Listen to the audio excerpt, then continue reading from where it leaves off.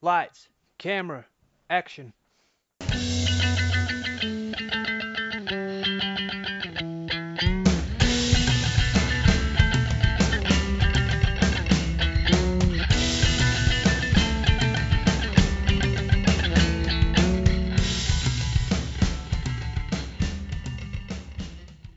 Hello and welcome to another edition of Movie Madness in association with Spitballing Pod. I'm Luke Byron, joined as always by Keenan Bonner and Jack Harper.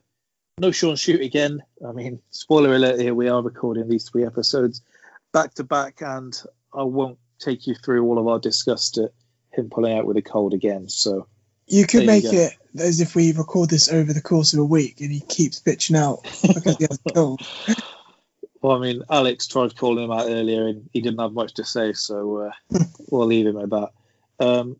The matchup we'll be discussing in this episode is 2001's Training Day, through after narrowly beating Mission Impossible Fallout in round 1, up against 1995's Die Hard with a Vengeance, through after beating The Equalizer in round 1. So Denzel looking to avenge his loss in the first round. Really, Denzel has got a point to prove after being whitewashed by Gladiator last week. So we'll see what happens. If you're going to get whitewashed by a film, I think Gladiator is it's like being done by 2010 Barca. You just kind of take your defeat and just fuck off, don't you? I mean, as if like the makers of Man on Fire were tuning in. Like, I genuinely did feel a bit bad after that podcast last week. Same. But anyway, it's mad that we actually love that film as well. I know. It's just how it goes. It's a cruel game. We'll start off with the prequels, sequels, or lack of. So Training Day. We spoke about this a bit in round 1, but a prequel with Denzel would have been great. We just didn't get it. A sequel with Ethan Hawke would have just been your everyday cop movie. So maybe it would have been good if we could have got back then like a Better Call Saul style, this is how Alonzo gets to where he is. Or, I mean, I don't know how you do it, but I loved that poster back in the day for the Phantom Menace with young Anakin with the Darth Vader shadow behind him. Yeah. Just, it wouldn't really have worked here because Denzel's shadow is just Denzel's shadow. So. Yeah. Is that not the film they're making though? I thought they were doing prequel. It's one of them where they keep saying it's happening, but nothing's been greenlit. Been signed, sealed, delivered yet. Well, it kind of ties in with this next one then. So sequels to Die Hard with a Vengeance. Die Hard 4 wasn't atrocious. Says a lot that we don't recognise anything after it. And the Die Hard 4 director was actually expected to return to the series for McClane. That was going to be John McClane's origin story about the NYPD officer. I would like that. Well, it was set to be made. It was going to show how he becomes the hero we know and love. Bruce Willis was going to return for the prequel, and it was going to be the action was going to flick back and forth, almost like him telling the story, and they would whoever they were going to get as the 70s incarnation of a young McClane. But when Disney got the rights, there was about 300 films, and they cut about 270 of them. So they hold the rights, but as for now, this has been cancelled. That's a shame. I mean, the sound of it, I wasn't sure of. So I like a police film. I've got to be honest. Yeah, although I mean they haven't really got much to lose with Die Hard now, I suppose. But I was going to say, if you're going to do it, then at least let Disney try and do it right. They fucked it already, haven't they? So they might as well. Well, hopefully they've learnt their lesson from Star Wars, and we won't make this any worse. But it's kind of like what we said with Training Day there, though, isn't it? Like a Training Day prequel without Denzel isn't quite the same. See, if they told me they were going to release one, I would still be excited to watch it, and I would still definitely watch it. But I'm not sure I agree without Denzel, because as much as I love the character, the two are synonymous. Like if I think of Denzel, the first character I think of is Alonzo. Yeah, but it seems like that. I wouldn't like to see anyone else really playing McClane. I don't know.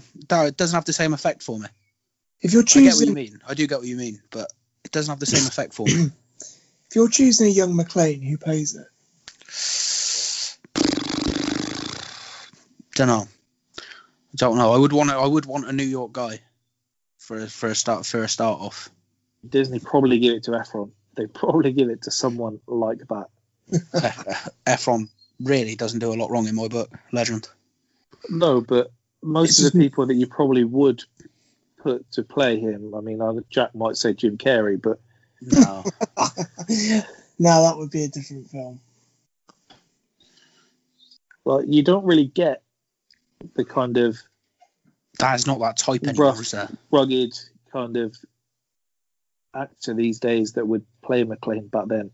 They're probably trying to chuck it to Tom Hardy like they do everything else. If the actor has stubble, the character has a stubble, they're like, give that to Tom Hardy.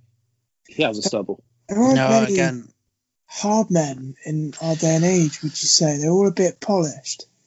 Yeah, there's not. I don't know. You don't get the same type of action star. I mean, I suppose it's because you don't get the same type of action film. Yeah. Really. These days. Who would be the most likely? Who's the kind of roughest, toughest action star of our generation? Do you reckon? I don't know, because I mean, they've gone down a more over my head for the last 2 minutes is Michael Cera, who's the opposite. If you really want to show how John McClane changed, you start him with Michael Cera, and you just bulk him up as the film goes through. Instead of beating up cops, he stays at home, does it all on his computer, and hacks them. Let's just make Looper. Let's make Looper 2. Give it Joseph Gordon-Levitt. Gordon-Levitt, great guy. Mm. Yeah, there's no one that stands out for me. No, we'll carry on. You have to DH someone. Huh? Give it the kind of the Irishman effect, where you DH. Yeah, De Niro, but that didn't work when there was violence. It was still an old man throwing the kicks. Yeah, it's true. When he's trying to and it's just so slow and agonising. I sort of hope. I don't think it ever will, but I sort of hope that the aging thing goes away. It worked quite well in the Mandalorian, Jack, unless they used old footage. But it was old footage without. Okay. I think it was. I think it was like CGI. You know when they do Princess Leia at the end of Rogue One. They in Rogue One they've got the bad guy that was in the first Star Wars movie. But I'd rather see the CGI. The CGI is pretty much perfect. Yeah, it's interesting. Keaton, if we go to you first, I feel we may have a similar answer. What do you love most about Training Day? Denzel Washington. The character of Alonzo in general. Yeah, oh sorry. It's Alonzo is what I love about it. What about you, Jack? Yeah, it's Alonzo, but I'm a big fan of like positive karma. So when someone does something good for someone, they get paid back for it at the end of the movie, and that's what Ethan Hawke, is that his name? Yeah. Yeah. When he stops that girl from getting raped, essentially, and has a purse in his back pocket that stops him from being killed. Big fan of that. Obviously it is Alonzo, but I thought I'd just bring something else to the table. Yeah, you puffing away like a chimney there, Keenan. I spoke too soon. Well, what do you want from me? I'd like to save your health and take the nicotine away, but as I feel that's not going to happen, just a little mute every time you're going to blow your smoke away. Well, it's only once. Yes, we're almost finished now, so we might as well just get it over and done with, haven't we? All right. Jack, what do you love most about Die Hard with a Vengeance?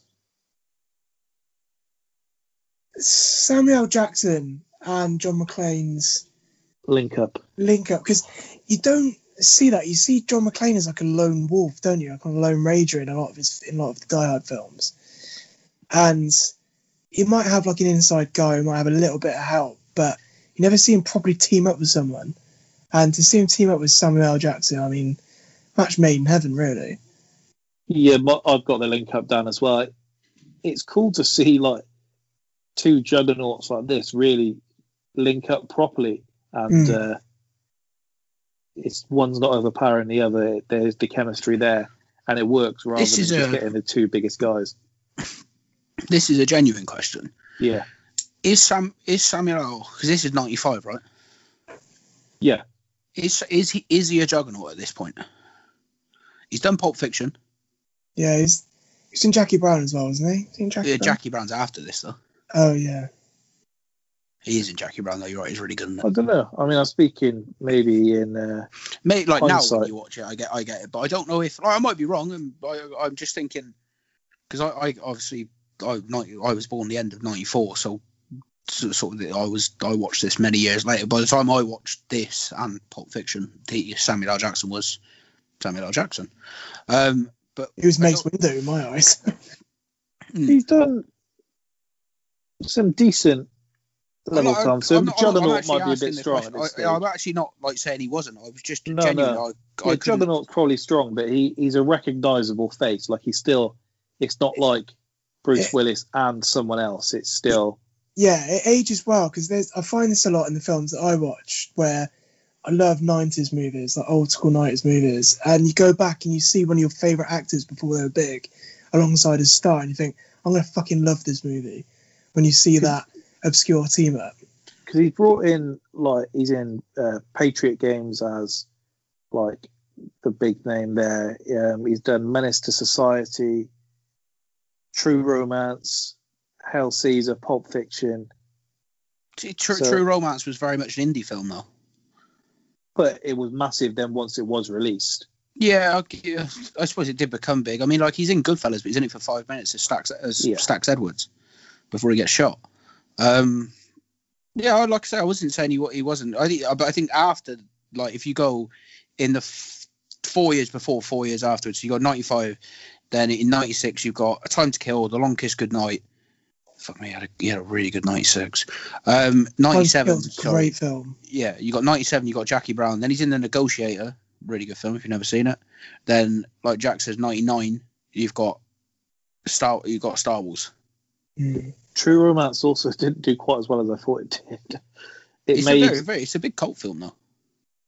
I mean, the budget was 13 million, worldwide gross 13,088,000. Still a profit. Yeah.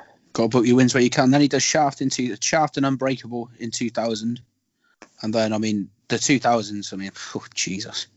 Like, just go through the films and it just gets better and better and better and better and better. The man that made everyone want a purple lightsaber. Also, a fact that I learned no more than 90 seconds ago, or before our conversation, it's the highest grossing actor of all time, when cameos are excluded. He has been in a lot of films. Yeah. That's true. Like, I mean, 27 days as well. 27 billion worldwide. What, for the gross of his film? I mean, it's cameos. Now, it depends whether they count his Marvel appearances as cameos, because that's taken him up a significant chunk. Yeah, you're just by being in 2 minutes of most of them.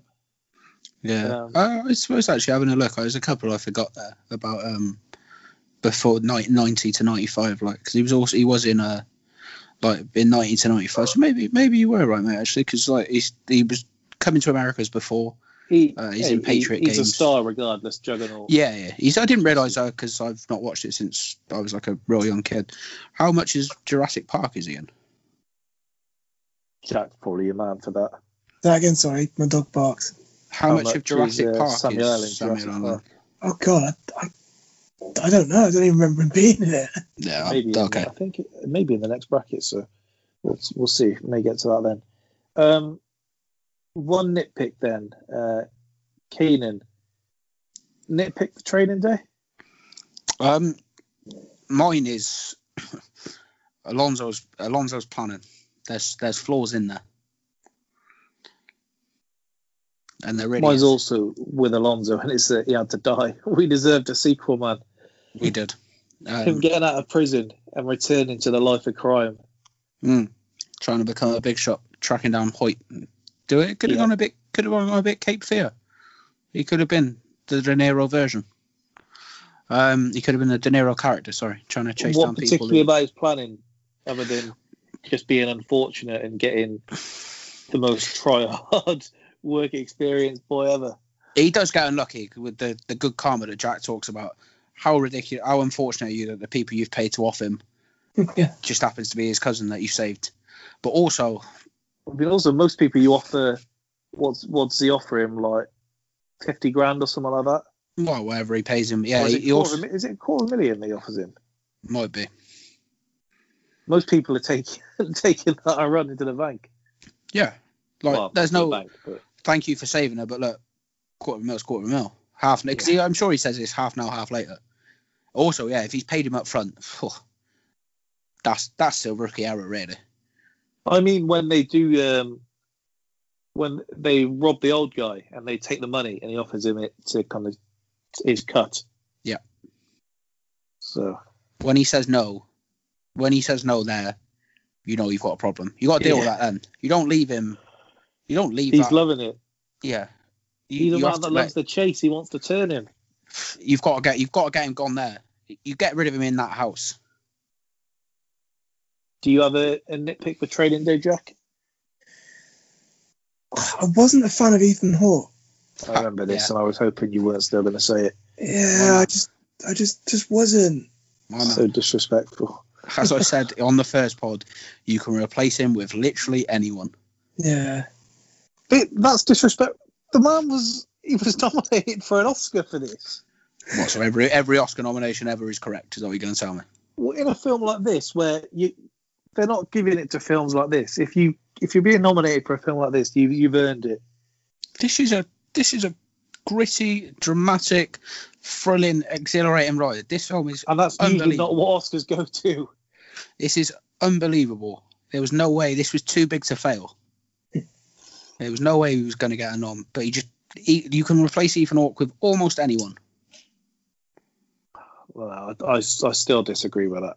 No, that's fine. You're welcome to, but I do. Yeah, I like the character more than I like him in this film. Nitpick for Die Hard. The ending being rushed is still it for me. You've got a 2 hour plus film and you rush the ending. We've been here this long. You may as well give us a better ending. Yeah, I agree. The FBI agents still saying, does the name Gruber mean anything to you? What is your job? What is your job in this situation? That's actually listed as my nitpick, that it takes them this long to figure it out. They do no research. Irritating.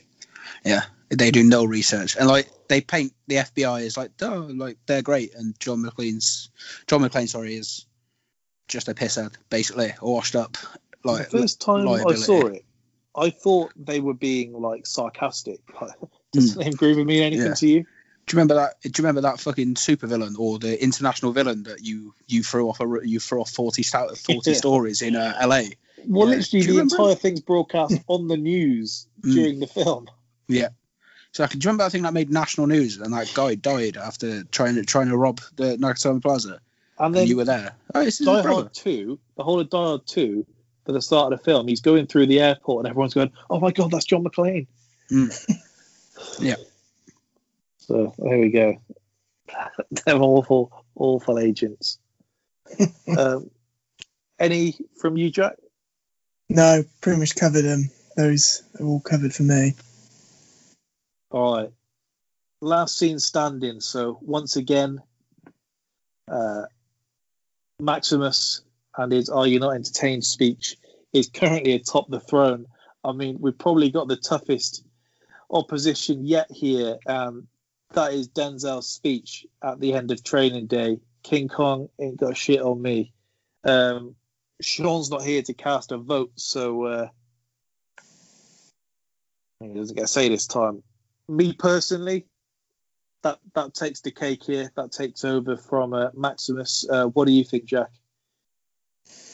It's tough. We need a 2-1 split either way. So I still think it's Gladiator because I think that this is his dying words. As great a scene as it is, this is just the start for Maximus as a gladiator. Keenan, what are you thinking? Give me Training Day all day. This, if you offer me a final speech, I'm taking this. I want these as my last words over Maximus. Oh, you motherfuckers! That's what I want. Oh, I was texting Keenan hyped up while I was watching this scene again earlier on my lunch break. I'm the police. You just live here. I run shit here. It's probably one of the best lines, one of my favourite lines from any film. One year, they need to take the NBA Finals to Pelican Bay. Go 23-hour lockdown. There's so much of that speech that we can't repeat, but the bits that we can are very good. He's got one of the guys there's pulling a gun on him, and he's still just not flustered at all. He's still going, you walk away, get out of here. Unreal. So the visuals as well, man. The speech is good enough, but the visual where he gets shot and he's led against the car, clapping, gone, ha ha, and he puts the fag in his mouth. Like, he's bleeding because he's been shot in the ass and he's definitely about to die, but yeah, he still looks like one of the coolest men on the planet. Well, even with the speech, he does perfectly encapsulate, and I don't know if this is patronising to Denzel to say that it's believable here, but the veins are popping in his neck. He's got spit flying everywhere. He is fully. You get a sense of the character in that little bit, and there's a clip where, if you look at it, and they've got him on NBA Tonight.